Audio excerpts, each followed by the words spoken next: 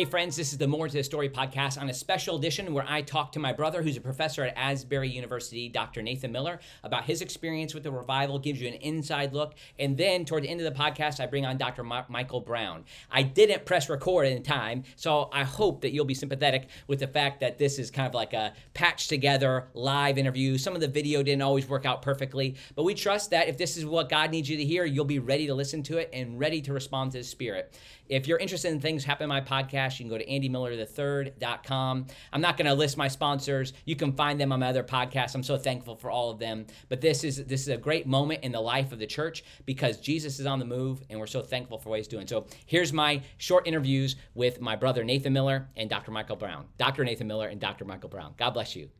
There have been lots of other revivals. We're very aware of the history of the revival, the 1970 revival, and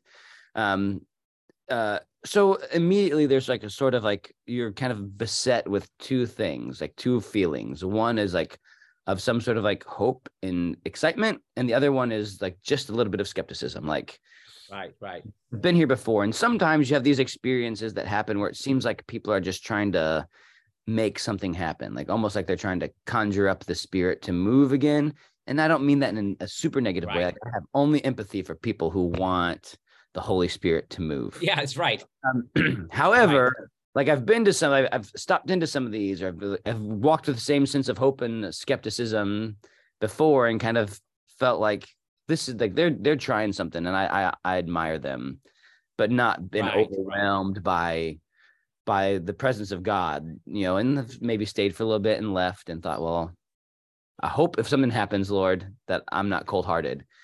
And so we walked into the chapel, into the back, and was just pretty much immediately struck by just what was happening. And for people who are maybe just getting on to what's happening here in the last week or the last 5 days, what happened at its beginning was really different from what's happening now. And not that what's happening now isn't beautiful or good, but it was just our students and some people like faculty members or staff members who support them or have been discipling them around the outside, watching students have an experience with the Holy Spirit that was transformative. And it will I'll treasure these moments as long as I live, particularly when I think back to whatever this has become or whatever it will be remembered as. That afternoon was a real, an unexplainable beauty is the word that overwhelmed me during that time, because the students that were there, I knew almost all of them, or certainly had seen all of them at some point. But I knew many of them, and seeing transformation take place, seeing them praying with each other. And I'm not hesitant to go and pray with people as I feel led by the Spirit. I do this at church often or in other contexts around campus. But I had just an overwhelming sense that I was just getting to watch something that. I was praying for them, but I wasn't needed in that space. And they didn't need me, but they would see groups of students praying together, and particularly seeing some students that have been beset with such anxiety and such just dark spirits, and just not, and I don't mean that in a way sort of demonic, but just students that in this age are just the seasons we've come through and the moment we exist. And I didn't see a phone out. I didn't see a phone out. I just saw people together. And I saw some people just laughing in joy. And I saw people worshiping. And it just wasn't like anyone was trying to do anything. Right. It's the Spirit was there. And there's these chunks of students here and there doing different things. And there was just a freedom. And I made some eye contact and had a little conversation with Greg Hasselhoff, the campus chaplain, and we're just overcome. And then about 10, 15 minutes later, I saw our president, who is a friend of mine. We were very close before he became president. And we just spent some time together, just crying and smiling and just almost unable to say much except for it's so beautiful. It's just so beautiful. And I stayed there for about an hour and a half till I had to go and pick up my daughter, Eliza, from the school bus. So after I got her, I had some snacks ready for her to go, because assuming that this wasn't going to be, I don't think at this point, I don't think anybody was thinking 1970 or our students just in general do not care one lick about 1970. Right. Not that they're not aware of it now. Sorry to laugh, but it's just true. I mean, you're very attuned. Yeah. Let they me don't. just keep going, Nate, in a second, but I just want to let people know as they're coming in, because I didn't press record. I just want to let people know what's going on here, that this is a kind of like a regular podcast I have come out on Thursdays, but I really wanted to get, this is my brother, in case you're worried that we sound too much alike, like if you think that's me talking, it is my brother who teaches at Asbury University in the music department, and he's describing his experience here. Welcome in those of you who are able to participate in this. We're so glad to have you here. So, but I wanted to give people who might be coming in a little later that the context that you know these students, like you know them really well, and you know that like with no disrespect to them, they don't know 1970, like that they're not trying to replicate something. They know, like it's been like, particularly if they've been here a while. I mean, it gets mentioned, it's talked about, but I don't sense that they care about it. And like there was nobody in that on Wednesday afternoon who had any thought of this has got to go for 100 hours, or this is just like 1970. Like that wasn't anywhere in the room. It was just like something is happening here beautiful in the lives of our students. And like nobody wanted to leave. And when I left, I wanted to come right back. And again, I brought my 6-year-old daughter with me with some snacks. And we just we observed about as long as the snacks could. I didn't expect that this would be like for her to have a framework. But I just wanted her to have in her memory bank, like this thing of seeing like the Spirit move like that in the lives of people, to just know that was in the realm of possibility in her firsthand experience, that when people, if they talked about this later, or that if she later heard something about revival or an awakenings or anything like that, that she go, yeah, I remember my dad taking me, and I remember seeing people like with an unimaginable joy, like, amen. And so, so I was there for a bit, and then she needed to leave. And so, we kind of had a nice day on campus. We went over, and one of the biology professors showed her salamanders, and we just had like a really treasured day with my daughter there on campus. And so that was my initial experience. And then that evening we had rehearsals. And so kind of just told the students in advance, like, you don't need to come to this, but we're rehearsing. And that's been a posture the university have had throughout, despite some things that people have seen. Like the university's never canceled classes. I think the faculty have generally had the mind or the posture to say, like, if you need to be, particularly last weekend, which was this student thing, if you need to be there, you be there. Like, we're not going to hold that. We're not going to hold that against you or count you absent for that. But we don't believe that the moving of the Spirit prevents us from good work, good study, the other things in our life that matter. And so we took our rehearsals a little differently that evening. We just had some time for the students to testify about what they'd experienced there. And a few ways we tried to alter our rehearsal just a bit for the experience of just trying to, like, as a faculty member, trying to disciple and nurture students, giving them a chance to process and where led, be able to speak into their lives. And a really funny thing happened afterwards. After the rehearsal let out, there's some people, and we have some people who aren't on campus who participate in the group, some students from UK, and they're like, oh, I want to go down and check out what's happening. And someone came up and said, oh, it's over. And I was like, oh yeah, of course. I mean, I didn't expect that. I don't think anyone was expecting anything crazy to go on. It wasn't like one of these times where people were like, let's try to have a revival. Yeah. It just wasn't what was happening. And so I poked my head down there and found out that I was like very wrong. And so the 150 to 200 students that were initially there when I got there had multiplied many times over. And it was just a full room, if not packed. Oh, I want to mention one other thing, just like of the really treasured moments. So while I was there, I got there around 1:35, 1:40, and just sat there watching for a while. But I think that one of the things that I'll always treasure most about this experience was that after the 1 o'clock classes ended, like, students had been getting texts, they had been, the word had been getting around that something was going on, and the students were running to get into Hughes. Wow. And that's just not like that's not something that happens. Like, that's just not the Spirit. That's not what happens. And like the faces of students coming into that room were all holy expectation. They were just ready to experience. Because they knew the words that they were getting from their friends, like, these weren't just coming from. I mean, I'm not saying this disparagingly. There's a set of students, probably always at Asbury, who are really bought in and are praying for revival and are praying for renewal. and want to see a move of the Holy Spirit. But my sense is they're getting texts from friends that wasn't the story of. I mean, and I won't mention names, but I saw some of the kids I'd had in classes who were just not getting the experience at Asbury that I'd hope, who are just like, Right. and like seeing transformation in them and seeing them there weeping and praying, like the kids that when you're leading music in chapel never sing, just pouring their hearts out. Like this wasn't just the holy rollers, the super bought in. And so I imagine that to me, I imagine that had to be it when they're getting texts from their friends who are not that student saying something's happening here and you gotta come. Something must be real. And people were just pouring in at that point. And so probably in that time, it probably went from 100, 150 people to 300 people in that 10 minutes. And they just like rushed into the space and it was amazing.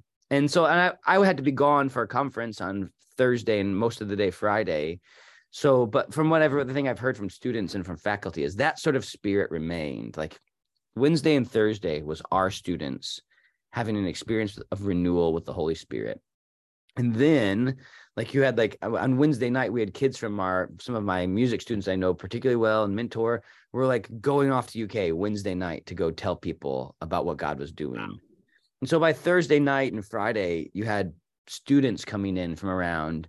And then I think there were alumni who began to come in. Yeah. But by Saturday evening, like the whole experience had changed. And there's so many people that students were kind of getting, there wasn't much room for students. And we were there with our family for a little bit on Saturday night. And there were some moments like it was still beautiful, but it's kind of scary. Like you felt like the balconies might come down because there's so many people stuffed everywhere. Like it just was so Hey, Nate, I'm sorry I'm going to interrupt you. Yeah. Forgive me for interrupting you here, because I want to hear all this. I have somebody else coming on in a few minutes, so I'm sorry to not, but I want to ask one specific question to get you talking about one thing. And I'm coming to everybody here from Orlando, Florida, where I'm at the Association of Biblical Higher Education. We're about to get our initial accreditation and so like I'm in a hotel room when I ask this question, I'm going to move over and turn the air conditioning off so that maybe the sound will be a little better. So my video is not the same that it normally be, but you gave me some great advice yesterday, thinking about whether or not we should come. And like part of what's happening here is there's what you were just transitioning into was this idea of a pilgrimage, that there's a holy place. And you've compared this to some of your own experiences. And I would love for you to give people the advice that you gave me yesterday when I said, when I asked you about coming. And I'm still here, Nate. I'm just going to turn the air conditioning off. So start answering. Yeah. So on Saturday, I started noticing things that were, again, when I came back, I was there Friday night after I got back in town. But the people that were coming were no longer people that I recognized from our community or that we recognized as alumni. They were just different. And it reminded me of experiences that I had visiting St. Peter's in Vatican City, in that like people were coming to experience, like they were kind of tourists, or again, a better word is pilgrims. Like They were coming to experience something that they'd heard about, and it was holy and it was sacred, but they had no connections to Asbury. Like up to that point, it'd been like, you'd see people or you're like, oh, I graduated at this time, or like I met this church that's really connected to Asbury. And this just started to become something different. And I've had this kind of like all we've talked about around here, other than like our classes and other things. It's just kind of all consuming. And it might be talking about this for the rest of my life. Yeah, you probably will be. But one of the things I was really, sorry, just lost track of something as an email popped up on my computer. Okay. The thing that strikes me, or some of the conversations I've had, is that theologically, like we recognize that the Holy Spirit is present and available everywhere. Right. Like he's not more available in Hughes, right? That those who seek him, like we don't serve a God who's playing hide and seek with us. Like he's promised us that when we seek, we'll find, and we knock, doors will be open. And so like I believe that to be true. And when I go into Hughes, like it's hard to hold that and the experience of it. It seems like something's happening there. And I know in the Bible that God inhabited some places differently. Yeah. And I don't know why. I don't know what's going on. I can't explain it. but I know that something special is happening there. And there's a part of me as the professor who I want to like protect my students. And there are some vulnerable students who are feeling rubbed out or like just like their campus is invaded. We're a small rural campus and there are just thousands of people coming. There are lines of cars. There's traffic. There is just people everywhere. I mean, right now in the rain, people are lined up, hundreds and hundreds of people standing in the rain, waiting. The other night there was hail. Famous contemporary Christian artists are asking to come, and we're, you know, like we're having to say like, no, maybe not, the students have got this, or famous speakers. I mean, people are there. Yeah. And so so like one of my things, I'm like, I want people to know, like, you don't have to come here. Like, right. Like do it where you are, like find some folks and like just seek with hopeful expectation that the Spirit's going to meet you. Like it doesn't have to happen here. And so there's a part of me that's like, we need to get on with the business of discipling our students. We need to be sending people out. We need to be doing, like, I know these things, we need to be carrying good news to the poor. I know that renewal should be good to our communities. And like, there's a large part of me that wants to get on with that business. And I want to tell people like, don't come here. Like we've got work to do. Yeah. I need to grade some papers. Yeah. And like, but when I'm like talking to people who I love, I'm like, yeah, you should come. Good. You should be like, you should experience it because it's different. And then like every day, like you just hear like people on campus giving you testimonies of like coming in, and there's just little miracles that are happening that are preserving this that can only be attributed to the Holy Spirit. Yeah. There's like, if I can share one experience, like, so I mean, I think people are aware. We got about 2 more minutes. So just keep my last a ton happening. People online with cynics and people who are skeptical. And there's also people who just want to co-opt this moment for their things, who want to just piggyback on top of this thing that's happening to build their audience, to do any of these things. And like, so when things started going on Saturday, Sunday, Monday, there are a lot of people coming up who want this experience to look different than it's been, which is like everyone pretty much describes as like this sweet, gentle, like experience with the Holy Spirit. And I was there helping out at the front one day, just kind of managing, because there's some tensions on the extremes of people trying to push their way in, which is in some ways less now because it's managed a little better as far as like it's been happening for a while. But I was there with a friend of mine. Yeah. But I don't know if he's been on your podcast, Tom McCall, who's also like a big guy. There's a guy who came up to the front and just started kind of like barking. He wanted it to be louder. And so he just came up towards the front and started shouting like, hoo, hoo, hoo, hoo, like just giving, which was not the spirit of the place. So Tom kind of just went to him gently and said, you know, like that's not really been the spirit of what's been happening here. Like, we're glad you're here. And the guy got really aggressive and was like, what do you mean? And then like, he just calmed and then he walked out. Wow. And like, I've seen that a lot, like people who've come in, like wanting to change it or wanting it to be something different, and then recognizing something else is going on. And it's like really hard to understand how, like, with lots of voices who like just saying out loud online that they're coming to do things here, and they're just not succeeding. And like that sweet spirit, you walk back into Hughes and it's this sweet, gentle spirit, and you're just overcome by, like, a lot of people describe it as like just a thick presence of God's Spirit, which I would just echo those sentiments. Wow. So it's just really beautiful. So you said you're bringing someone else on. I supposed to move to the second couch. Yeah. Like, I know. Well, you're good. You're good. Well, he's not here yet. So Dr. Michael Brown's going to be coming on in just a second. And he's somebody who is a part of the Brownsville revival. We just happened to have him with us this past weekend. We were talking to him about what's going on. I think he has some wisdom to share. I don't know if you want to hang around. I'd be glad to have you be in there with him. I don't know what you have going on now, but again, I'll just let people know what's happening. Do you have something going on next? One. So I volunteered to go help out with just ushering down at Hughes because we're strapped in. There's just a lot of demands being put on a lot of people. So I'm going to be down there from 1 to 1:45. So I need to head out then, but I'll hang out till about 1. Yeah, you go ahead and say a little bit. He's trying to get on another channel, so I just need to give him a link. So go ahead and tell people like what people might not know coming from the outside. What is it that's like a surprise? So something I think people aren't necessarily aware of because it's kind of been lost in the shuffle of things is, again, I think there's a really beautiful thing about how this started. And so on Wednesday, talking to a lot of folks as we were processing it immediately that day, something that happened on campus the day before, which probably not given as much airtime. It was kind of like it was planned late or didn't get announced on time.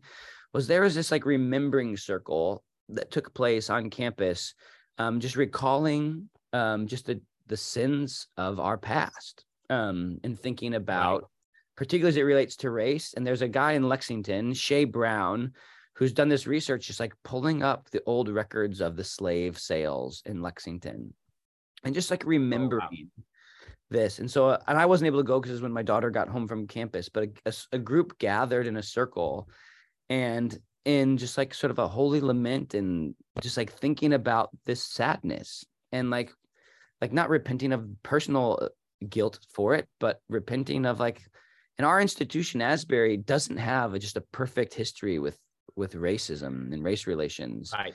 And in that moment, a lot of people who were there felt like the seed of something was laid in that repentance. And there's something that happened there. And that the next day by just coincidence that the gospel choir was singing. And it just reminded me of like these two truths that we find with how as a church we've experienced the presence of the Holy Spirit, is that he is with us when we suffer.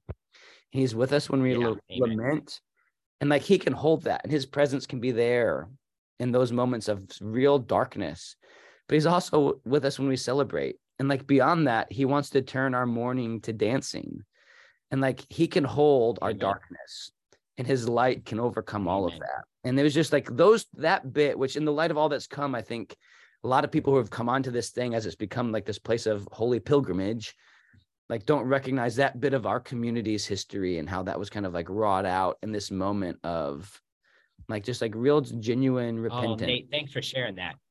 Anyway, I think that's something people need to know. It would be helpful to know. That's great. Those online can see that we've welcomed in Dr. Michael Brown. And Nate, I'm glad to have you stay along. Hey, I'm also glad to introduce two friends. Dr. Brown, this is my brother, Dr. Nathan Miller, who teaches at Asbury University. Dr. Brown, welcome to the podcast. I'm glad for two people I admire to see each other. Well, great. So this is your physical brother and your spiritual brother, yes? Yes. Both, indeed. Yes. Yeah. We got them. The similarities are undeniable. Sorry for the bad lighting here. I'm actually teaching this week in Kona, Hawaii, at the YWAM base, the University of the Nations. Just an extraordinary setting and atmosphere, an incredible heart for the Lord and missions. And so it's glorious here, but the lighting where I'm staying is not that perfect. So may the light of God's presence overshadow the darkness of the room here. Amen. Well, I'm a similar thing. I'm at a hotel in Florida, in Orlando. My brother's in truly the holy city at this moment. He's in Wilmore, Kentucky. But so it's a rainstorm here right now. So Hawaii sounds nice. You know, just to say this, as I've been so thrilled with the reports of what God is doing, and I mean the hand of God all over it from so many angles. It just makes it so undeniable in terms of what God's doing, and the fact that there are no well-known names or faces or anything associated with it makes it all the more beautiful. But during the Brownsville revival, I started to write a book on how to put out the Spirit's fire. It was basically 30 different things to say, if we do this, we'll hinder and stop what God is doing. I only wrote part of it during the revival, but some years later, I had this deep sense, you're going to need to finish that book. In other words, you'll have the privilege of being in another wave of the Spirit. And then I began to sense in recent years that God is going to be moving all over. It won't just be one place, but God's going to be moving in thousands of different places all over America. And I began to say that and write about it. And then as I've been traveling out, actually it was August of 2021 in prayer, I felt the Lord speak to me. There's a book we wrote called the Revival Answer Book that dealt with criticism of revival. Why does this happen? I went through history and biblical foundations and all of that. And I felt impressed by the Spirit. Make sure you have plenty of these on hand. They're going to be needed. So I had this growing sense something is near. And then, wrote in November about I see thousands of holy fires all over America to kind of paint the picture. And the end of January on the radio, I thought, okay, I just have to say it. It is so real and clear to me. Because as I've been traveling, I've just been seeing God moving, not because I'm bringing it. I mean, I'm going to places, And they're marked by prayer and fasting. They're marked by the presence of God. They're marked by young people flocking everywhere I'm going. And I said, I've got to declare it. So I got on the radio. It was the end of January. I said, the first waves of this great revival movement, the first waves of the next revival, they're already here. It has already begun. It has started. And it was just so much all over me. And then with all the timing and everything, the Collegiate Day of Prayer, set for February 23rd at Asbury, could God do it again? And of all places, one that's just going to get national attention in a way that's so nameless and faceless. I mean, God is on the move. And not only are we getting the reports that you're all hearing about the Holy Spirit falling on different campuses. One of our missionaries in the Philippines, a key intercessor in our ministry, texted me the other day. He's got 2 sons at Lee University, and one of them was in a prayer meeting, and they said 12 hours later they were still praying and worshiping, no music, just going. So we're hearing all those reports, but now I'm getting texts from pastors in different parts of the country about the Spirit falling dramatically at their church services this past Sunday. So wow. It's God's on the move, and Amen. It's thrilling to see what God is doing. And again, I am rejoicing. Craig Keener is a dear, dear friend. So we've been getting frontline reports from Craig and through Andy and folks at the seminary connected to Asbury, frontline reports. So we got to seize this moment. And I'm thrilled with Asbury leadership having the wisdom to just steward and keep things on the right track. I'm going to have to go in a second. So I'm going to interrupt you before you start talking, Andy. So first of all, I was going to hand it to you, brother. I just wanted you to know. I knew you were leaving. I was going to hand it to you. Craig Keener's son was a student of mine. So Craig Keener is David Keener's dad to me. So just throw that out. David Keener is a really beautiful musician too. So people should look him up. Just to reference some of the things you're saying about what you're seeing with people. I think one of the things that struck me most by the people kind of coming here on, again, what I kind of describe as pilgrimage is just the hunger. People are so hungry for an experience with the Lord. And I think I believe that we even see in society at large, society is just hungry for the sorts of experiences that the Lord can provide, that our society has tried to fill and has been left wanting. I'm just so grateful for that. And I'm great. I'll look forward to listening to the rest of this conversation later. But right now I have to go help shepherd people in and through the rain. So really grateful for opportunities to serve and thankful for y'all's work, and I'll look forward to listening to the rest of this later. But bless y'all. Thanks, Nate. Thanks for coming in. It's Dr. Nathan Miller coming to us. He also is the chief banjo player for the revival. If you go back and look at the videos, you'll see him there, and on top of his other work. Dr. Brown, I'm so interested. So you've written this book, and you've thought about this. You've been through some of these things already. The Asbury's experiencing some of the tensions that come with this. Help us know, as this movement is moving, what do we do? Give advice to some of the leaders who are in these places right now. Yes. So let me, I'm going to give a few practical things right off the bat. Let me say some broader things first. I am, for months now, I have wanted to reach out to a number of leaders that I know, pastors, who have been seeing a steady move of God in their churches for some years. So not on the level of everyone flocking from around the country, doing the pilgrimage kind of thing, but something steady, God moving for years, growing, healthy. So I finally put it together. I thought, okay, I need to do this. To get on the phone with these guys and say, listen, it's really important. We're going to have thousands of places all over America experiencing revival that never have before. And we're going to have to give some kind of mentoring, help leaders steward things, because it's easier said than done. So this coming week, I'm going to be meeting with these guys, and I've got a strategy. I believe we can do it largely online with a coalition of leaders to help steward, mentor, give guidance to those that want it. So hopefully we can provide some really practical outlets for this in an ongoing basis, some relational as well. And I got that nudge from the Lord. Talked to a publisher yesterday, said, hey, I got to finish writing this book and get it out by the fall on how to sustain revival, or conversely, how to kill a move of God, depending on whether you put it negatively or positively. And I had a list of 30 items there. When I wrote my list years ago and started writing the chapters, I then went and read Finney's message on hindrances to revival. which is Right. available in full online. And I was struck by how much overlap there was in the list. So in other words, certain Interesting. principles apply. So folks can read Finney's long sermon on hindrances to revival as part of his lectures of revival of religion. It's freely available online. That's very helpful. But a few things, and it's all easier said than done. You know, it reminds me of a Mike Tyson quote, the boxer Mike Tyson. Everybody has a plan until they get hit in the face. I think many people can resonate with that now. Keep going. Yeah. Right. So people say to me, well, what would you have done differently at Brownsville? I was not the senior leader over the church, but, you know, a senior leader in the revival and over the school, etc. So John Kilpatrick, the pastor, had the ultimate responsibility of stewarding and shepherding things. But I said, look, it's easier said than done. It's easy to say, I would have done this, I would have done that. But when it actually comes, the intensity of revival, because as Leonard Ravenhill said, the opportunity of a lifetime must be seized during the lifetime of the opportunity. And when God's moving in this unique way, you're going to say, well, I'm tired, I'm going to go to sleep.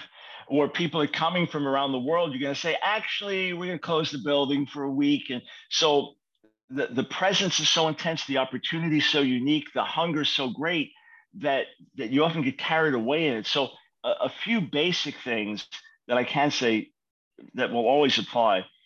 One is you got to keep the main thing the main thing. Why were you praying for revival? Why were you crying out? Why is revival needed? So that aspect of getting right with God, that aspect of repentance, that aspect of renewal in our own lives must remain central. And what happens when God begins to move, I began teaching this before Brownsville. When God begins to move, you have ditches on either side of the road. The one ditch is the ditch of critical religion. We never did it like that. That's not God. Oh, I don't hear a careful enough message, but that's not, I mean, you already have that. You already have the mockery. No, it's there. Yeah. Which is a good sign, because that's going to happen with revival. On the flip side is the superficial sensationalism, the manifestation mania. You get caught up with the shaking, the falling, the crying, the outward display. And you look at the critical religion, you bunch of Pharisees, and the critical religion looks at you, you're in the flesh, that's of the devil, and you end up falling in the ditch on either side. So the key is keep Jesus central, exalting Jesus central. That's number one. Number two, give room to the Holy Spirit to move. And number three, preach the message of repentance to the saved and to the lost. Let your emphasis be holiness and harvest. Repentance in the church, repentance in the world. So keep the main thing the main thing. Another thing is give what you have received. If you come and are touched, the goal is not to get touched and touched and touched. The goal is to give things away. I had the line, stagnating saints soon stink, in one of my books that came out months before Brownsville. The book ended. It came out March of 95. The book ended with the words, "Are you ready?" Painted a picture of revival and ended with the words, "Are you ready?" Knowing it was at the door. And then 3 months later, it broke in Pensacola. So what we have to do is not get into this mentality of, I want to be blessed, I want to be blessed, I want to be blessed. Okay, get blessed, get renewed, but now go out and give it away. Now go out and touch the lost. Now go out and reach others that need ministry. So, because otherwise, especially in our charismatic circles, we can get in these bless me mentalities and just wanting another touch. But even non-charismatics, when they're touched in revival, you can, okay, I want another drink. Well, keep drinking, but pouring out. Yeah. Another is to recognize. Before you get to that point, I want to I wanted to get to that point. I just want to let people know what we're doing right now. So we're here at Dr. Michael Brown. Earlier, I had on my brother, Nathan Miller, who's on the campus, a faculty member there.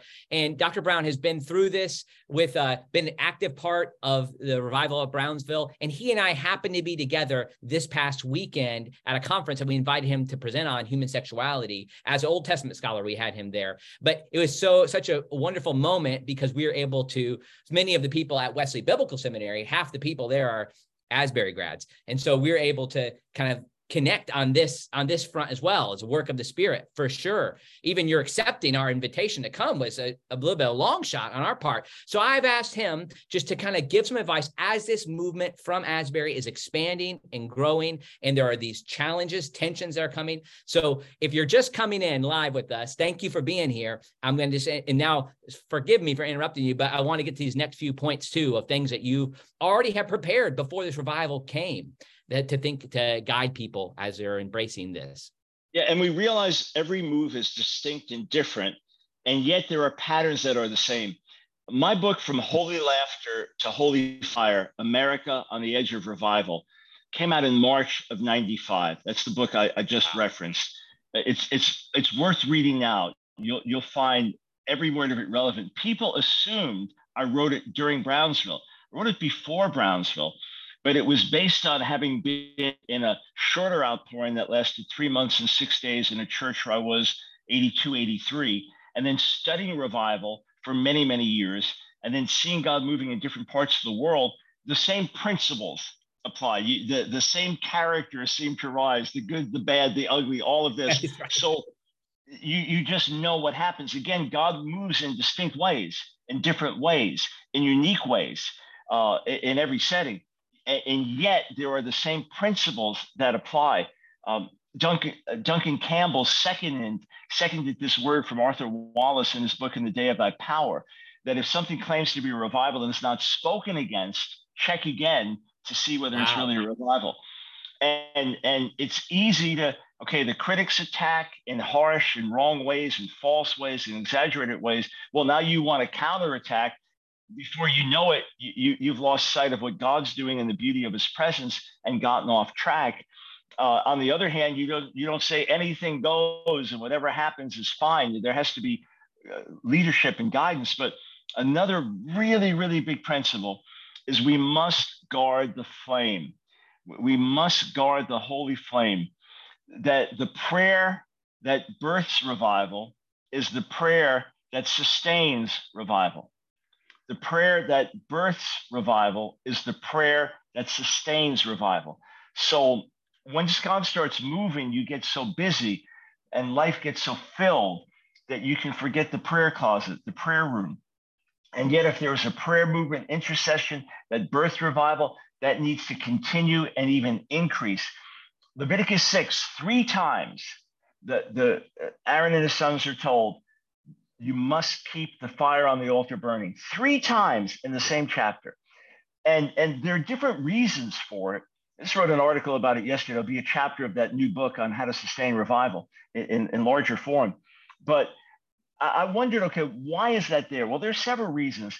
But what got my attention years ago was that in Leviticus 9, the end of the 9th chapter, Aaron offers up the first sacrifices on the altar when he is officially ordained to the priesthood. And it says fire came from the presence of the Lord and consumed the sacrifices, meaning in all likelihood, the first fire on the altar was divine fire. Amen. God started it. So don't let it go out. Sustain the fire. Now, you cannot have what's happening at Asbury on a permanent level any more than any other past revival has been on a permanent level. You know, Brownsville revival was 95 to 2000, and certainly waning by 2000. You know, at the height of it, people came, well, overall from 130 different nations, and more than 3 million people cumulatively. More than 300,000 responded to the altar calls. Different people, not the same ones, different people. Yeah. And the lines would form at 6 in the morning for the doors to open at 6 at night, for the service to start at 7. Then the average service was about 5 hours long. And this went on for years, but that can only be sustained so long. Yet as long as that intense fire is there, you've got to guard the flame. And then when it's time to move on, it doesn't mean backslide. It means now keep a steady flame. Now continue. Now build on what you had. The great challenge, though, and this is a chapter that'll be in the new book, and one that, again, hindsight's 2020, but I don't know how to do things differently in the midst of it. You cannot overwork yourself. That at a certain point, the body fails.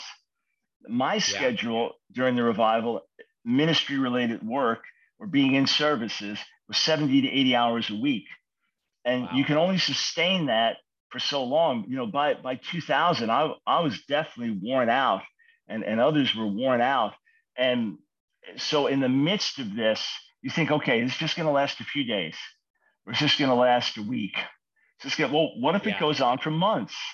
What if it goes on Yeah. longer than that? So somehow there has to be a rhythm. You feel in the midst of it that your role is so critical, that what God's entrusted you with is so sacred that you can't miss a meeting.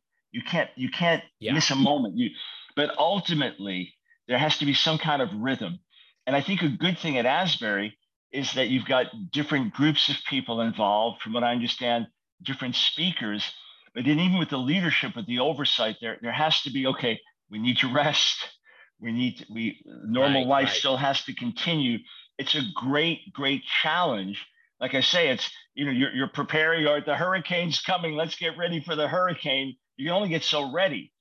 So that's the great challenge. But as things go on, if there's a sense, okay, this is not ending right now, there's a sense this could be going on for some weeks or months, you'll burn out quickly. You got to step back. They're working on that right now. Yeah. And I know that that's one of the things that's happened. And also, even there's the outside pressure, because, one thing, Dr. Brown, that makes this unique is and I expressed some of this to you last week publicly, that this tradition, the Wesleyan holiness tradition, most of the people who listen to my podcast are not anti-Pentecostal, right? But we're also not a place where often the gifts of speaking in tongues are present, or there certainly are healing services, and it's so theologically in line with that same movement. But I think that is in part, and even the kind of the way that the expression of the revival is peace and shalom and sweetness is drawn as well to this group. And so they're now, it's almost moved beyond the students. They're trying to protect the students' role in all of this. Yeah. And there's outside voices. You've warned me of voices, and we passed that on, and it's been very helpful to the leadership to be able to know. And there's some people who are posing like they're there. They're saying they're not there. Like Asbury has even said, they've distanced themselves from certain voices. And you might see people up there who are saying, I'm there and this is great. Well, that doesn't necessarily mean that people align. And then there's other people too. One more side, and I know we only have a few more minutes with you, but you mentioned Finney. Finney had his detractors too. When you think of Charles Hodge, and maybe there's like the cessationist side. There are folks who are also thinking this is too much of a human effort. I know I'm not asking a direct question, but maybe the theological side of people who are saying, well, they're skeptical of it because maybe they're skeptical just of the ability of the Spirit to work. Would you respond to some of those Charles Hodge-like arguments? Absolutely. And by the way, I can go a few more minutes. It's early in the morning here in Hawaii, so I can go a bit longer. If you can, I can go a bit longer. And by the way, I can go 6 more minutes. Yeah. Okay. All right. Good job on making sure that your bed was nicely made there before the it's a hotel. I wish I could take credit. Right. Well, sometimes you're not even conscious what's in a picture when you're in a hotel. So good job there. Okay, so thank you. I do not just write off critics and judge everyone as critics. When I see it's unfounded, when I see it's based on wrong theology, when I see it's based on misinformation, when I see it's not Berean, the Bereans, here's what it says in Acts 17, they receive Paul's words gladly. Like, could it be that Jesus is the Messiah? We've got to study this out. That's the Berean spirit. The critical spirit is, no way, no, that is not God. I'm going to show you from the Bible it's not God. So if it's a truly Berean spirit, wonderful. Wow, that'd be glorious if it's real revival. But I have questions. Great, no problem. We'll get the questions answered. Right. If it's a matter of, I'm not going to see revival. It's only going to get worse from here. Oh, it's not going to be revival at a Wesleyan school or this school or that school or a Calvinist school, whatever it is, because it's not our camp. Then it's going to be very hard for those people to receive. And honestly, Andy, when I hear reports of God moving in incredible ways and they seem real, and I hear the testimony, my life was changed, I got right with God, my cousin got saved, I repented, I got free from this addiction. And then at the same time, I hear, that's not God, that's emotionalism. when I hear the two extreme sides, that's when I think this really could be the real deal. Because if it's real revival, it'll have the criticism. So Yeah. some of it is based on a theology that God doesn't move like this. Some is based on a very, let me say this carefully. It's almost a crippled theology that denies the importance of experience and emotion. I had a Jonathan Edwards scholar on my radio show a few months ago. He's a visiting professor at Yale now. He's a Polish scholar, Pentecostal, multiple PhDs, I mean, he's I don't know how he's gotten all these degrees. He's a fairly young man, but highly respected Jonathan Edwards scholar to the point of being a professor at Yale, okay? And he said for Jonathan Edwards, if there is not an emotional accompaniment of the experience, then it's suspect. You know, the same people that say, that's not God, you're too emotional. Well, you're hooting and howling at the Super Bowl, and you're yelling at the car in front of you when they cut you off, and you're mad, you know, you're getting a fight with your wife and raise your voice. But when God touches you and sets you free and transforms you, it must be a righteous response. And it's like, come on, Zane, the man that's healed in the book of Acts, in the 3rd chapter. Yeah. Walks in the temple, walking, leaping, praising God. Well, what do you expect to do? It's amazing in John 5 that when the religious leaders see the man carrying his mat after he's been healed, they don't say, well, you're here, you're walking, you're healed. By the way, put the mat down. It's the Sabbath. Well, you're healed. What happened? How did this happen? No, they don't say that. They say, who told you to carry the mat? That's all they see. And that to me is, I feel very bad for people like that. I hate emotionalism. I despise working people up. But I know when you are genuinely touched, when you're convicted of sin, you might weep under conviction. When you're gloriously set free, you may leap for joy. When you're overwhelmed by the glory of God, you may fall on your face sobbing in his presence. And to judge was hyper emotionalism. You know, the word I keep hearing is sweet. It seems a very different environment than other moves that I've been involved with. And in other words, the moves I've been involved with sometimes have been more Pentecostal and even more outward emotional displays. And I'm thinking, and yet critics are calling Asbury hyper emotional. So what you have to say is, listen, we're not going to bother defending things. Let the fruit speak for itself. Right. And here's an interesting thing. There were 12 spies who went to check out the promised land, right? Andy, you're a student of the word, correct? You have an academic role at a seminary, yes? Yes. All right, name for me one of the 10 spies who said we can't take the land. Can't do it. Name the 2 who said we can take it. Joshua and Caleb. All right. Who was the chief critic of Jonathan Edwards? Most people don't know unless you're historians. Charles Chauncey, but we all know the name of Jonathan Edwards. You know, who was Bishop Lavington? You don't know. He was the chief critic of George Whitefield. And on and on. I could name the critics of the Welsh revival, critics of this move, critics of that move. You never heard of them because as history goes on, they're forgotten.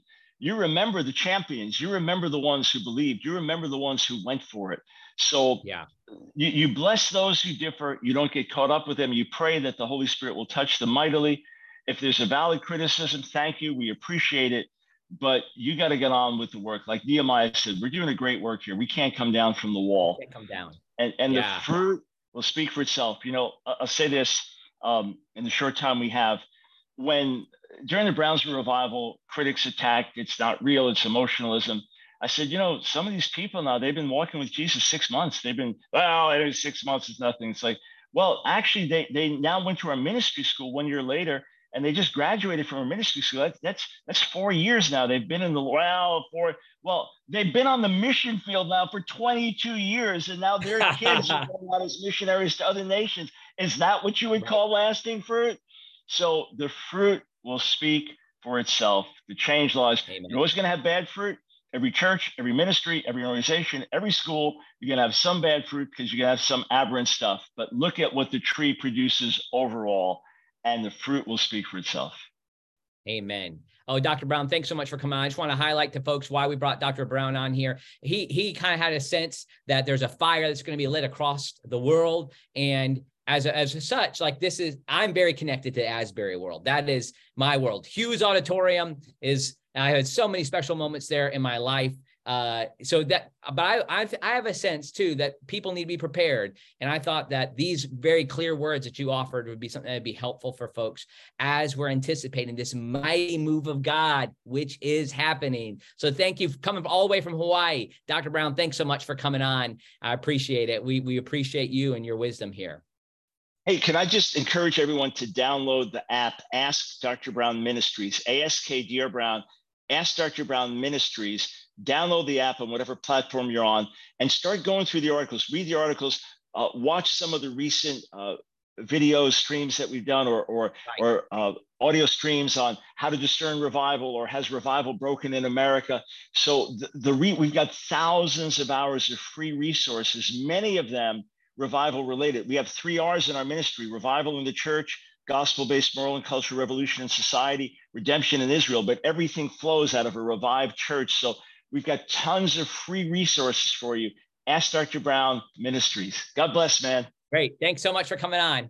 All right, joy. friends, it was such a blessing to have Dr. Brown here, and check out his resources there. I asked him to come on because I wanted to get you connected to him. So thanks again for coming to More to Story podcast. Again, this is kind of an impromptu session as I'm here in Orlando as a Wesley Biblical Seminary, where we're developing trusted leaders for faithful churches, by the way, are receiving our initial accreditation from the Association of Biblical Higher Education. And I have to go receive that honor right now. So we're going to finish this up. But if you wouldn't mind sharing a link to this, why do I ask that? This is probably going to do nothing for my regular podcast platform. Like, this is not about that at all, I don't think. Instead, we just want people to know what's happening and to be aware of the way God is on the move in our country. And I just wanted people to be connected to my brother who's there and Dr. Brown as well. So hopefully that's helpful. I'm sure we'll be talking about this more. God bless you. Thanks for coming along.